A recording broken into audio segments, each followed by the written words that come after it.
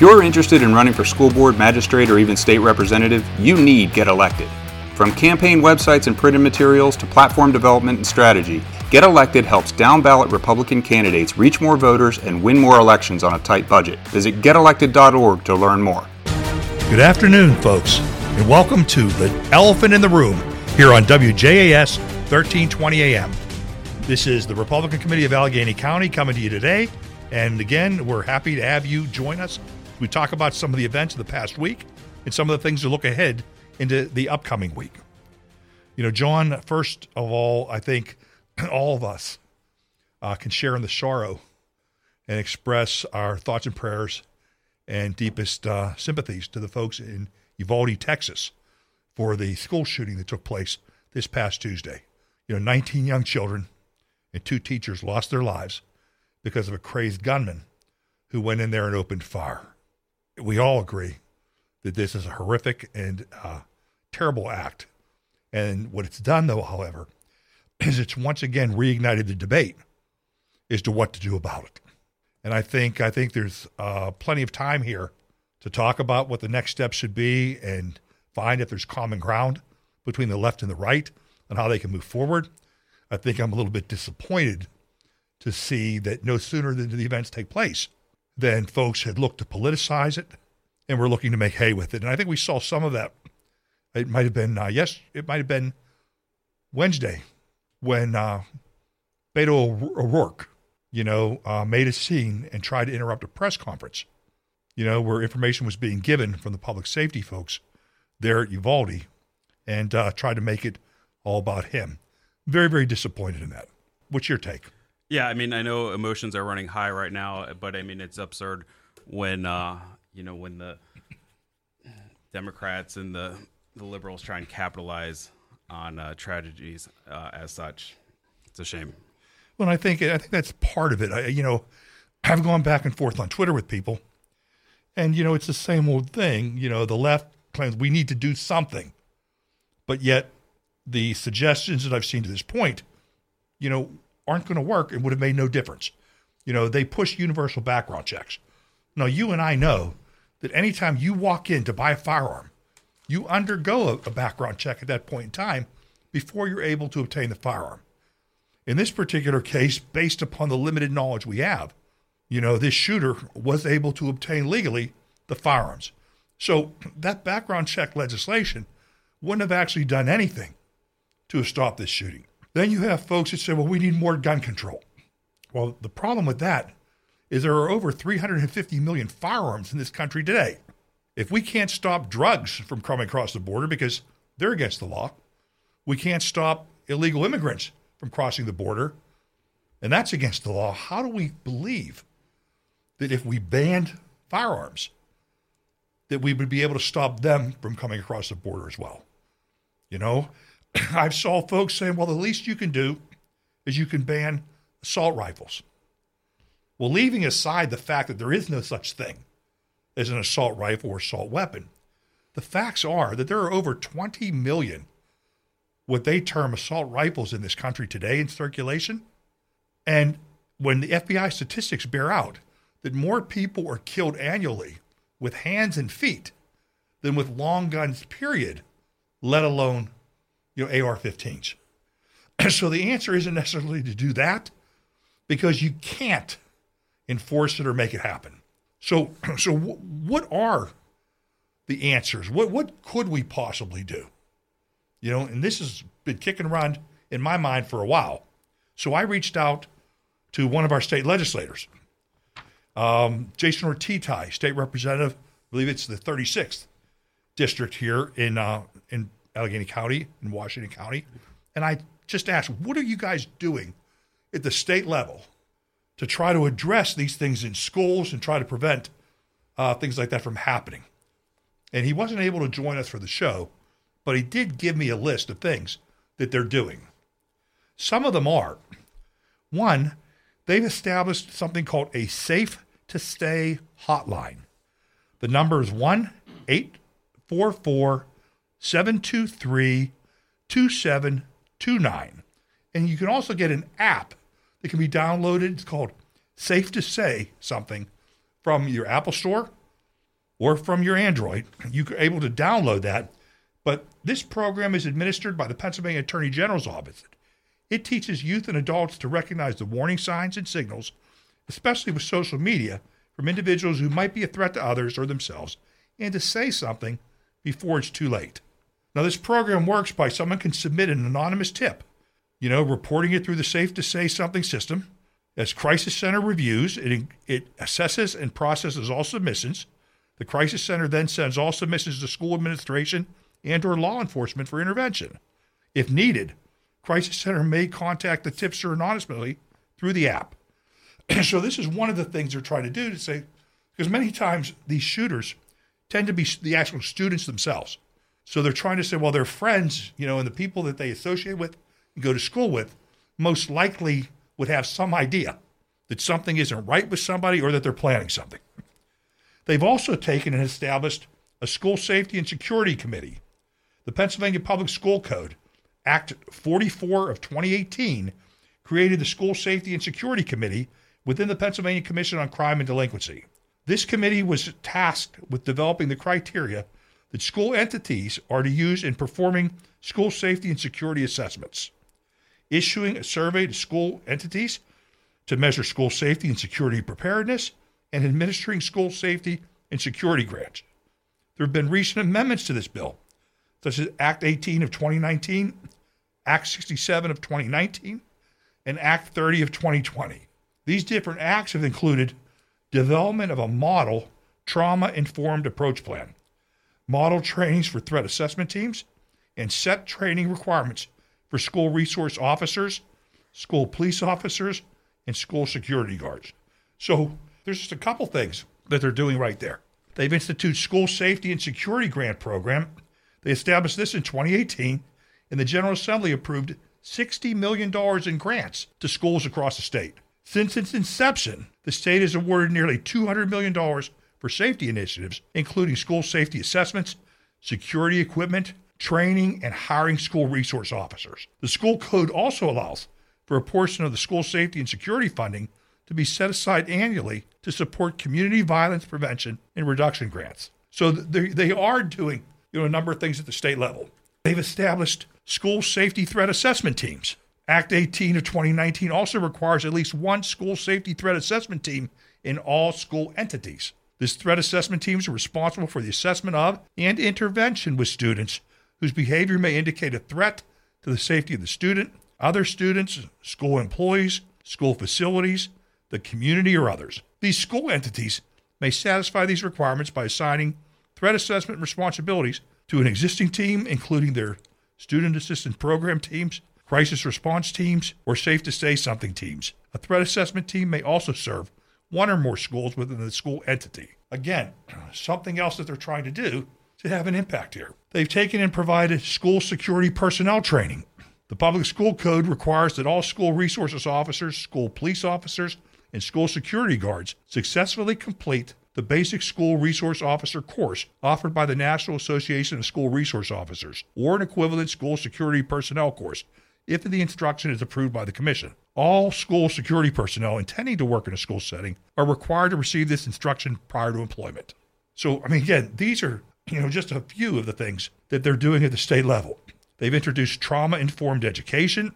They've introduced a youth suicide awareness education. Act 71 of 2014 requires school entities to adopt a youth suicide awareness and prevention policy and provide ongoing professional development in youth suicide awareness and prevention for professional educators in buildings serving students in grades 6 to 12. So, we struggle because anytime something like this happens, we're all shocked, and horrified, and we question, what is it that we could actually do about it? I just wanted to share those few things as efforts that they're making at the state level, and these are bipartisan efforts to try to provide solutions. They introduced a bullying prevention and awareness plan. Act 64 mandates training related to the bullying awareness for employees of school entities to occur every 5 years. Now, this is a comprehensive bullying prevention, includes the following 10 best practices developed by human resources and services administration personnel. It includes focus on the social environment of the school, assess bullying at your school, Garner staff and parents support for bullying prevention. Form a group to coordinate the school's bullying prevention activities. Train your staff in bullying prevention. Establish and enforce school rules and policies related to bullying. Increase adult supervision in hotspots where bullying occurs. Intervene consistently and appropriately when you come across a bullying situation, and focus some class time on bullying prevention and continue these efforts over time. In addition, they also took and provided Safe Schools targeted grants. Right now, they offer 4 types of targeted safety grants. Some are equipment grants of up to $25,000, program grants of up to $20,000, school police officer grants of up to $40,000, and school resource officer grants of up to $60,000. Each of these grants aims to assist schools in reducing unnecessary student disciplinary actions and promoting an environment of greater productivity, safety, and learning, and enhancing anti-violence efforts between schools and parents, local governments, law enforcement, and community organizations. Now, it sounds like folks are trying to find different areas within a whole spectrum of ways to try to approach this. And today, they recognize that even that isn't enough. So they're currently working on a number of other things. There's a bill in the House, House Bill 2468, which is student mental health focused grants to try to provide grants of up to a minimum grant of $40,000 to help schools help and screen and look for folks and try to help folks that are suffering from some form of mental illness. There's a school-based mental health services pilot grant, House Bill 2022, a mental health awareness education, House Bill 2023, and a mental health instruction study, House Bill 2024. So, folks, while we know or we don't know all the details of what took place in Uvalde, Texas, and there are a lot of questions as of the time of taping the show here. News reports were questioning, what were officers outside the school doing, during the time the shooter was in there, and we're looking to get a detailed timeline and things like that. And as in anything else, it takes a little bit of time. First reports are often inaccurate and wrong, and we want to get things right. But I think we can all agree that we need to work together, and let's start with the things that we can agree on to try to move forward to help prevent these things from ever occurring again, and particularly in our area. So, folks, we'll be right back, but just wanted to touch base and give you an idea on some of the things that are happening here in the Commonwealth of Pennsylvania related to these situations. Thank you. We'll be right back. Hey, so what's a great way to spread awareness that driving high is illegal everywhere? A catchy song, of course. You can run, but you can't drive high. You can run, but you can't drive high. Friendly reminder, don't drive high. If you feel different, you drive different. Brought to you by NHTSA and the Ad Council. Welcome back to the Elephant in the Room here on 1320 AM WJAS. Hey, John, moving on to a different subject here. Let's talk about the primary election this past May 17th here in Allegheny County. As you know, I'm a councilman at large here, and I also serve on the Board of Elections. So I heard loud and clear from many people who were unhappy with the administration of this election and things that were occurring. And I can tell you that I passed these on to the administration, made my voice heard, as well as spoke out publicly, in the media and at the council meeting we had last Tuesday evening. Most of the complaints revolved around a lack of Republican ballots that were sent out to the polls. Many of the folks, I was receiving complaints from about 10 a.m. on Election Day, telling me that a particular poll was running out of ballots and they needed to do something. They weren't getting the response they wanted to get from the county. I can tell you that continued throughout the day. And when I went to vote myself, I voted in North Fayette. I went to the polls a little bit before 2 o'clock. At that time, they were already out of Republican ballots, and I had to vote on the ADA machine, the ES&S Express Vote machine. Provides a computerized screen, and it actually marks the ballot for you. However, it's more time-consuming than being able to look at a ballot, mark it with a pen, and then feed it through the scanner. So after I voted, I was talking to the folks, the election workers there. They were telling me that they were having difficulty getting information from the county on when someone was going to come out there and arrive. So I called the county myself and was unable to get information as to when a courier would arrive. They said that they had all the drivers were out.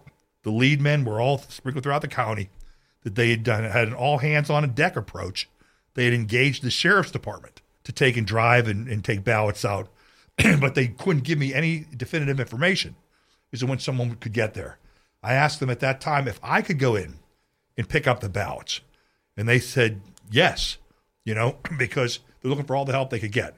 So I went in and picked up ballots myself and actually delivered them to 5 precincts on Election Day to try to ensure that Republicans had the opportunity to vote. When I went back into the warehouse that evening, I was told and made aware that while I heard specifically about a lack of Republican ballots being at the polls, I was informed that it wasn't just Republican ballots that had been shorted, but they were running out of Democratic ballots in some areas as well. My counterpart on the Democratic side said that she had been hearing, the same type of complaints, all day long as well. And as I said, elections personnel at the warehouse indicated to me that they had to take and fulfill ballot requests at a number of polling places with Democrat ballots. So that's where we left off with that. I tried to investigate and ask questions, and here's what I found out, is that the director of elections had taken and gone back and looked at the last 3 primary elections, looked at the average turnout, had gone back and said, what's our peak historical turnout? And typically in a primary election, typical turnout is about 25 to 27, 28%. So this past election, we had turnout in excess of 36%. And that was because of many of the contested races. But he had taken that average turnout, bumped it up 5%, and that's how many ballots he ordered. Well, unbeknownst to him, and it also never reached the county executive's office, either the chief of staff or county manager, but someone felt that there was too much waste that was taking place with ballots that were being shredded after an election because they came back. So they made the unilateral decision to cut those back and reduce the number that went out to the polls themselves. This has not made the county executive happy because he recognizes that it just gives folks who are concerned about our elections and our electoral process something else to point to. And I can tell you, having spoke with the county manager, he assured me that this will never, ever, ever, and those are his words, happen again as long as he's a county manager. They've assured me that they are going to overprint, for the November election. So folks do not need to worry about this happening in November. However, how many times do you hear folks on the left say, if just one person is disenfranchised, it's too many? Well, I agree with that. And I can tell you that there were folks that went to vote on Election Day this past Tuesday who were disenfranchised because they did not get to vote, because they were either turned away because they were out of Republican ballots, or B, they didn't have the ability to wait in the lines that formed to use the ADA machines, and C, some folks were turned away because some of the poll workers didn't recognize and immediately direct people to the ADA machines and just said, we're out of ballots. This is not acceptable. It cannot happen. It should not have happened. And, when you look at things like the recount race, the race between Mehmet Oz and David McCormick here for U.S. Senate, you start to realize how important every single vote is. And yet we have a situation where, because of what took place here, that people were turned away from the polls. Absolutely unacceptable. Folks, if you were turned away from the polls, if you went to vote and you were unable to vote, please reach out to us at the website at allegheny.gop and submit your information via the website, or call our office at 412-458-0068 and give the answering receptionist the information regarding your contact information and your story so that I can provide these to the Department of Elections as far as people who did not get to vote because of their error. Thank you very much. We'll be right back. If you came across someone struggling with hunger, how would you recognize them? Would you notice a 16-year-old boy who got his first job? Not for extra spending money, but to help feed his little sisters? Or a mother who's in between jobs and sometimes goes to bed hungry so her kids can have dinner? I am the 1 in 8 Americans who struggle with hunger. I am hunger in America. Hunger can be hard to recognize. Learn why at IamHungerInAmerica.org. Brought to you by Feeding America and the Ad Council. Folks, welcome back again to the Elephant in the Room, the Republican Committee of Allegheny County's new radio show here on 1320 AM WJAS. Hey, John, while we're talking about elections, I want to give folks a sort of an update here on what's taking place in the recount effort here in the U.S. Senate race between Mehmet Oz and David McCormick. Right now, there's a very slim lead that separates Oz from McCormick. It's approximately 902 votes, and that's statewide. In the election, Oz received 419,365 votes, and McCormick received 418,463, the state said. Now, there are still a decent chunk of Republican ballots that remain to be counted. State election officials said there are around 6,000 mail-in and absentee ballots left to be counted statewide, with as many as 3,000 being military and civilian overseas ballots, which were only due at 5 p.m. this past Tuesday. There are another 4,000 provisional ballots, and these are ballots that were cast in person at polling places that county election boards are continuing to adjudicate across the state. The state does not know how many of the 10,000 remaining ballots were cast by Republicans and won't know until counties tabulate the votes, a state spokesman said. Now, undoubtedly, many of these ballots will be Democratic and not applicable to this case, but at this point, they don't know. There's also another 860 Republican ballots that are missing handwritten dates on their outer envelopes. These are the subject of pending litigation. The state has issued guidance advising counties to count them, but to keep them separated while the courts consider legal challenges. Mr. McCormick is asking both the Pennsylvania Supreme Court and Commonwealth Court to step in and compel all 67 counties to count these ballots because they were submitted by voters without handwritten dates, but were otherwise verified to have been cast on time. John, we lived this back in the 2020 election. Back then we had Nicole Ziccarelli, who was running for Pennsylvania State Senate in the 45th Senatorial District against Jim Brewster. When all normal ballots had been cast, Nicole was ahead. But Allegheny County made the decision to count 311 ballots in that race, that lacked a handwritten signature, but that had otherwise been received on time. And that because what happens is when the mail comes in, they run these through a big machine called the Bluecrest machine that takes dates and timestamps them. So that they're received on time, but they don't follow the law, which says thou shalt sign and date, okay? So when this occurred, I voted against this, against counting them, in the Board of Elections because I felt that the law said one thing. The Democrats challenged it. They went to Allegheny County Common Pleas Court, where Common Pleas Court said, yes, they can count.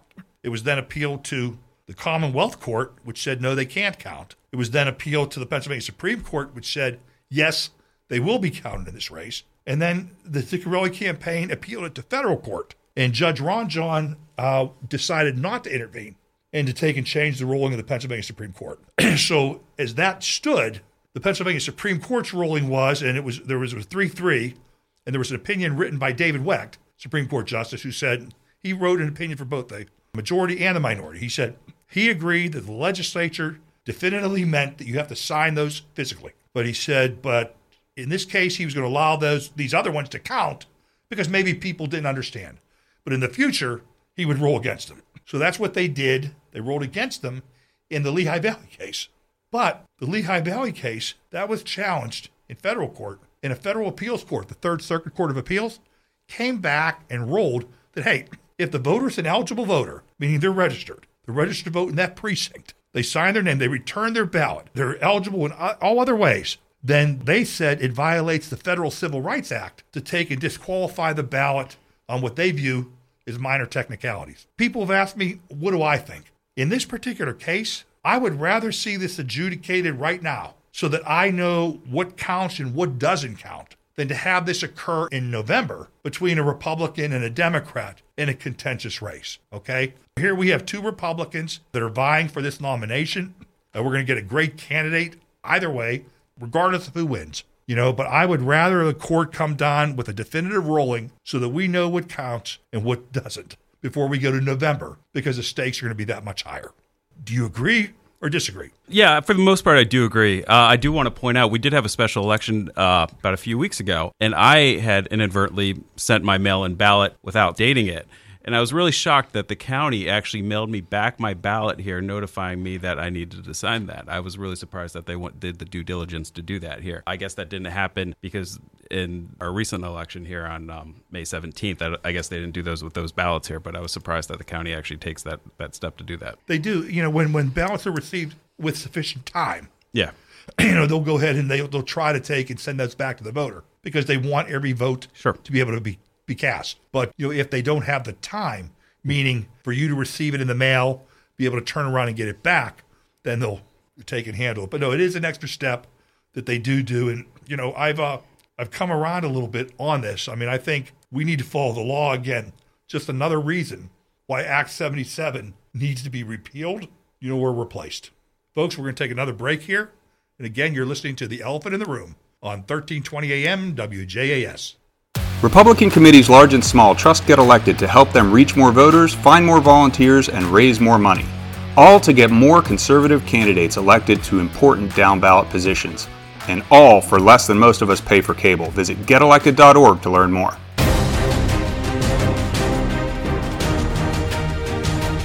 Folks, welcome back to The Elephant in the Room here on WJAS 1320 AM. John, here we are here. Memorial Day weekend 2022, and this is a holiday where we, here in the United States, we mourn the U.S. military personnel who have died while serving in the United States Armed Forces. Now, we observe this on the last Monday in May, but it was formally observed on May 30th until 1970, when Congress passed the law, putting it on last Monday in May, making it a 3-day weekend. Now, when I look and you talk about service, I mean, I'm thinking of some of the people that we have who served in the service who are serving us today in the Pennsylvania General Assembly and in the Pennsylvania State Senate. I know, for example, and I may miss some folks here, but I know, for example, we have Doug Mastriano, our Republican nominee for governor, combat veteran.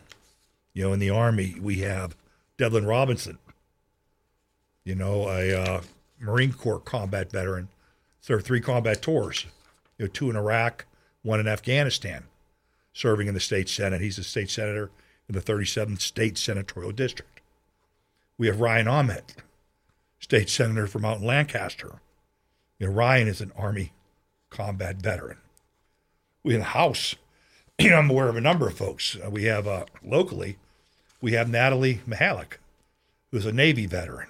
We have Rob McCurry, who's a West Point Army officer and Army veteran.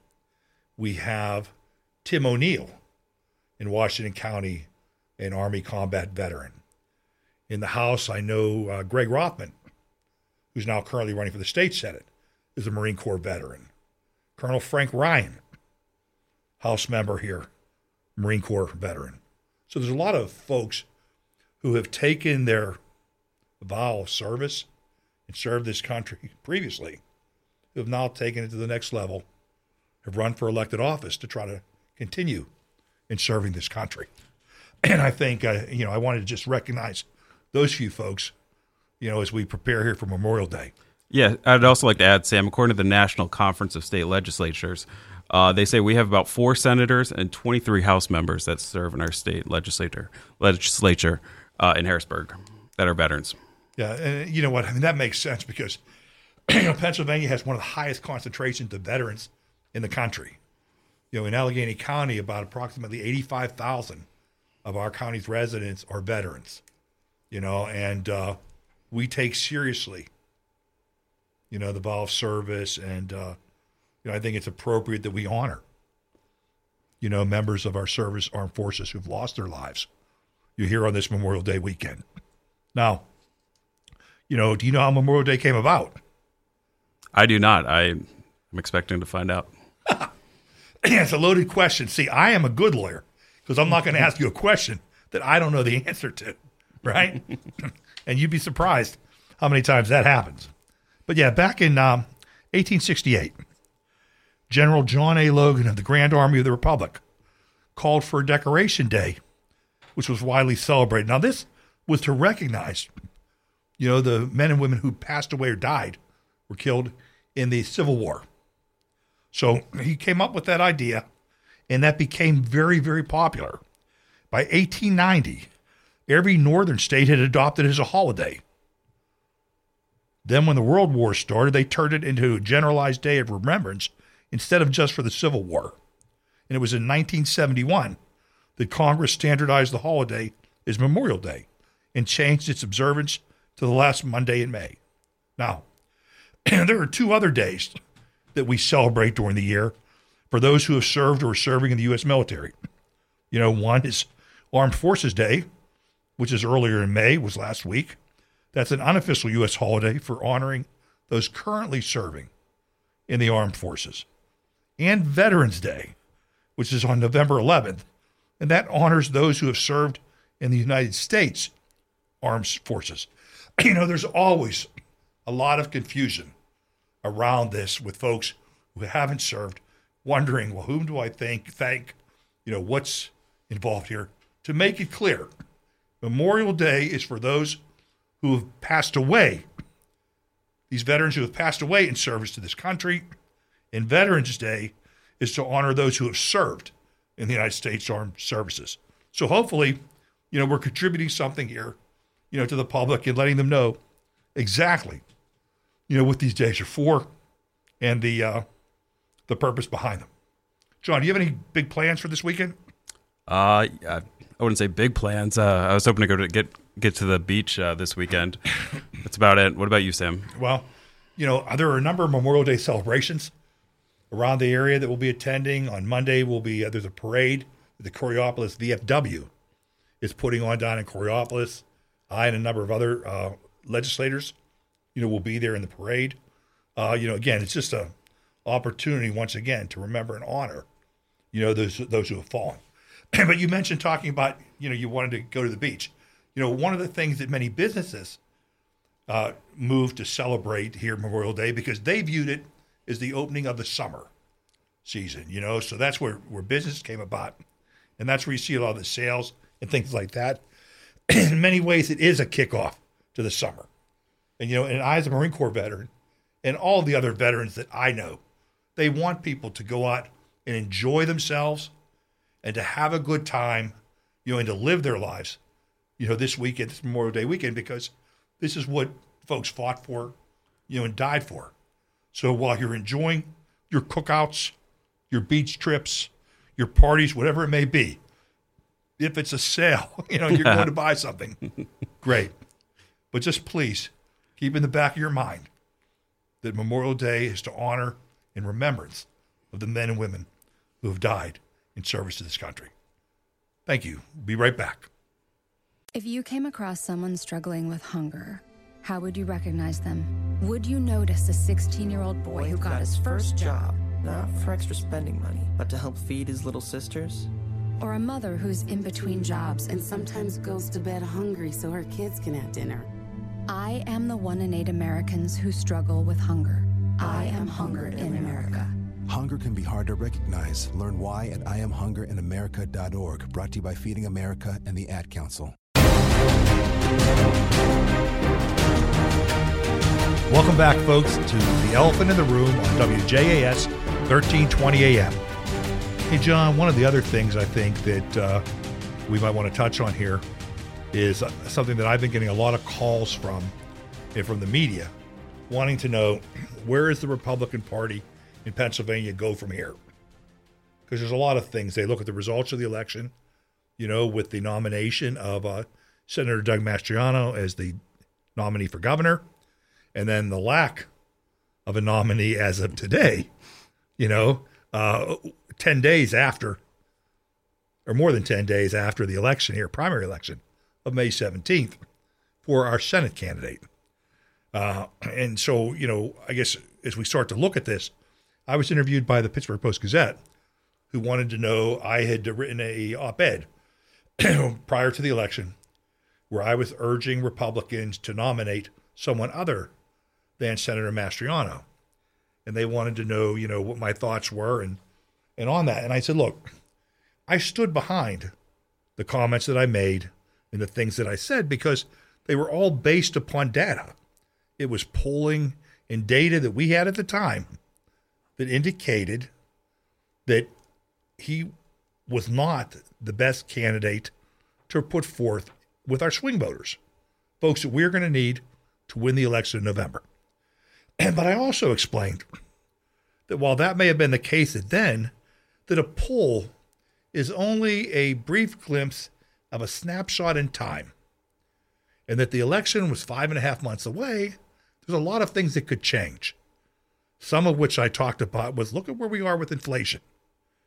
Inflation is running at least 8%. That means regardless of the raise that you get, if you get a raise, you're losing money in your paycheck. It's making it harder for you and your family to make ends meet. We have record gas prices. As we head off into Memorial Day weekend right now, again, we've set record gas prices approaching $4.70 a gallon here in the Commonwealth of Pennsylvania. Now, based upon polls, people are still going to go on vacation. They're still going to hit the road. They're still going to go probably more than 50 miles away from their homes. But these increasing costs are going to take and have a say, and I believe are going to play a role in what happens at the polls in November. I can tell you that I saw information where AAA and J.P. Morgan have estimated that gas prices are going to hit $6 a gallon here in August. I related to the Post-Gazette that I thought that was going to result in a lot of angry people. And when people are angry, they're looking to make a change so that anything could happen.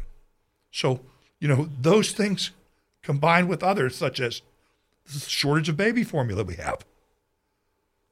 Whoever thought that here in the United States of America, the greatest country to ever grace the face of this earth, that we would be unable to feed our infants.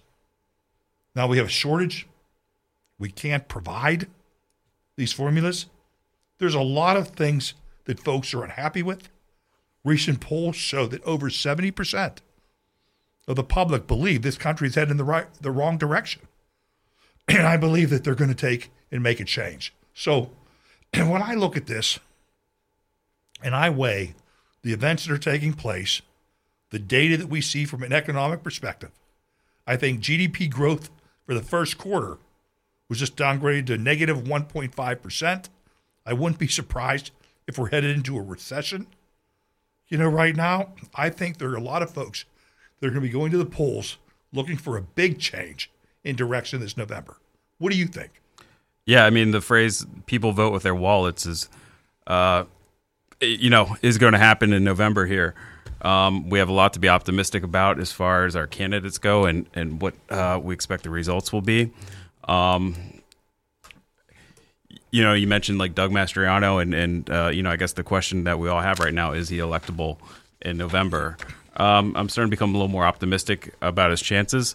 He has a great running mate in Allegheny County's own Carrie Del Rosso. And, as the campaign proceeds, I think the polls will probably narrow. Yeah, and I'm very optimistic as well. I've talked to folks who've spoken to the senator, and he's indicated that he wants to run with the party. He met with Kim Ward he met with Kim Ward, the Senate Majority Whip, the other day. Yeah, he wants to run with the party. He wants to be part of the team, and we're looking to support him and get behind him here in efforts to try to elect him because, listen, Josh Shapiro is unacceptable. I mean, he has taken and abused the office of Attorney General and politicized, the entire thing. And, from every step of the way since he's been in office, he has looked to take advantage of it from a political perspective instead of protecting the people of the Commonwealth of Pennsylvania. If you look at things such as he talks about his investigation into the Catholic Church. All he did was rehash decades-old allegations against dead, Catholic priests, right? There was a settlement that his department, his office was working on with an energy transfer company, and they had agreed to a settlement in excess of $26 million. This money would have been distributed to the people that were affected.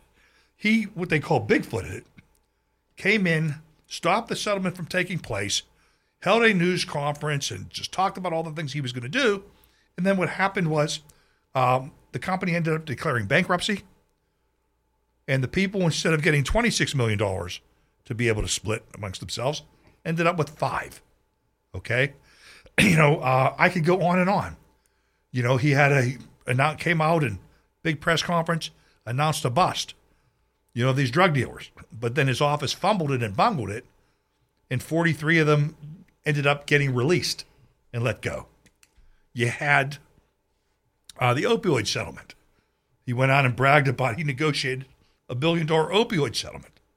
But you had district attorneys such as Allegheny County Steve Zappala and others across the state who said they weren't going to join in because they didn't feel that it came anywhere near to addressing the costs that the counties had suffered or had dealt with in the opioid and fentanyl epidemic. So he has a lot of problems there. And the one thing he does have also has a lot of is money. So we're going to have to see what happens with that. Last I checked, he was sitting on a war chest in excess of $16 million cash on hand. That gives him a definitive advantage. However, Pennsylvania is a key state. And I believe if Senator Mastriano comes out and is able to wage a good campaign here, I think the polls will be close enough that money will flood in to help him get his message out and keep this thing competitive. You have any thoughts on that, John? No, but I share your optimism about this campaign season. I think the more that people get to know Doug Mastriano and he becomes more of a household name here, you'll see his poll numbers, tighten up. I mean, the fact he got like 45% of Republican votes is pretty incredible in a field of 9 candidates. Is pretty remarkable in my opinion. No, absolutely. He won a clear plurality of the votes that were out there, and you can't argue with that. So he's the nominee going forward, and we'll see what happens. I look forward to sitting down and talking to him at some point in the future and figuring out how we can be of assistance here in Allegheny County, and help him as he moves forward. Something that's also a little bit, I don't say funny because it's not humorous, but, it's odd, I guess, is you have a lot of folks out there in the media and critics that will attack him because they focused on the 2020 election and they're ready to move on. Well, look, a lot of us are ready to move on because we're focused on the future. But you can't dispute that many of the people within this Commonwealth are concerned about the integrity of our elections and want to know what happened, when, how, and why. And I think until we're able to satisfactorily answer some of those questions, we're not going to be able to get those people to be able to move on and focus on the future. And so I don't see that as the huge negative that some of these other folks do. I mean, you can look back to try to learn from something, without taking your eye off the ball for the future and knowing what we need to do in order to make any changes to Act 77 or to address some of the shortfalls we've seen in regards to securing our elections. Can't do any of this without a Republican governor because Josh Shapiro has come out and said he's not going to take and sign off on any of these things. So, folks had asked me, they said, hey, are you going to be able to unite the Republican Party? And I said, I don't have to do that. Senator Mastriano doesn't have to do that. I said, because Joe Biden and the Democrats are doing that all for us, okay? And again, if you see record inflation, record gas prices, supply chain shortages, things of that nature, what's going on at the southern border is unbelievable. Let me go touch on that for just a second. I have these folks fighting with me on Twitter and arguing with me, folks on the left, about guns, okay, and the amount of people that are killed in these mass shootings, but yet they say nothing about the open southern border. We lost 105,000 Americans last year to opioid and fentanyl overdoses throughout this country. 105,000. Are they not important? As I said, you can measure the number of people killed by long guns in this country in the hundreds. In the hundreds total. More people are killed in Chicago on an annual basis than are killed in these mass shootings all year long in the rest of the country. Okay? Again, these are the things I think that jump out at us and prevent us from being able to have productive conversations on how to move forward in this country, and try to find solutions to some of these problems. But all of that, being said, these are, again, more and more reasons why I believe you'll see the Republican Party united and ready to move forward here into November. And I anticipate a big red wave come this November. Thoughts? Speechless? I'm a little speechless. I mean, I think we've pretty much touched on this subject quite a bit. So we sort of beat that. I think we beat this carpet or something. Exactly. Yeah, I think we have. So where do we go from here? As we prepare for our next shows, I guess a couple things are, one, we want to get more as we start to move forward into the summer and start to head toward the fall. We want to get more of our candidates on where they can speak to the audience directly about who they are, why they're running, their policy platforms, the things they would want to put in place, and to explain to the public how they would be able to actually help their families. Because I believe when people go to the polls and vote, and they're making a positive choice, they believe when they pull that lever for somebody that person, that voting for that person is going to take and, provide some sort of benefit to them, their children, their grandchildren, or their family, but they're making a positive choice. And we want to give candidates the opportunity and the platform to be able to speak in more than just a soundbite, to the public and giving them this audit. So I look forward to having those folks on to sort of lay out, their vision of where we go. And then also I want to reach out to our sponsors and let them know that, hey, we would love, to have their support and with advertising on our show to try to reach, our listeners, and we will take and help advocate for their services and their products, as we move forward. We appreciate and we support the people that support us. Yeah, and I would also like to add, our great producer Daryl mentioned that we should have a call to action on our show. And to our listeners, we're still developing the show here. But if anybody would like to hear a special guest on our show, please leave a comment on our Facebook or our website, and we'll do our best to try and have them on the show. And that's a great point. Call to action. Let me issue a call to action right now. Folks, if you believe this country's headed in the wrong direction, if you believe that you're ready to step up and do something, then reach out to us at our website at www.allegheny.gop. Send us your contact information. Our staff will get in touch with you, and we'll find a way or give you an opportunity that you can play a role in taking in saving this country, whether it can be in helping us register more Republicans to vote, whether it is helping get more Republicans or more folks out to vote. All these things are beneficial. All these things can lend or lead to a positive thing happening here in November, and we would appreciate your help. So, hey, that's a call to action, John. We listened to Daryl. How about that? He's a great producer. I'm telling you, isn't he? He makes this show sound great. Yeah, he deserves a lot more credit than we give him. Yes, he does. Daryl, hey, over there. Hey, thanks, Daryl. We really appreciate it. Not a problem, Sam. Not a problem at all. Folks, we appreciate you joining in. Look forward to talking to you again next Saturday, 1 p.m. on WJAS 1320 AM. And remember, we're signing off here from the Elephant in the Room.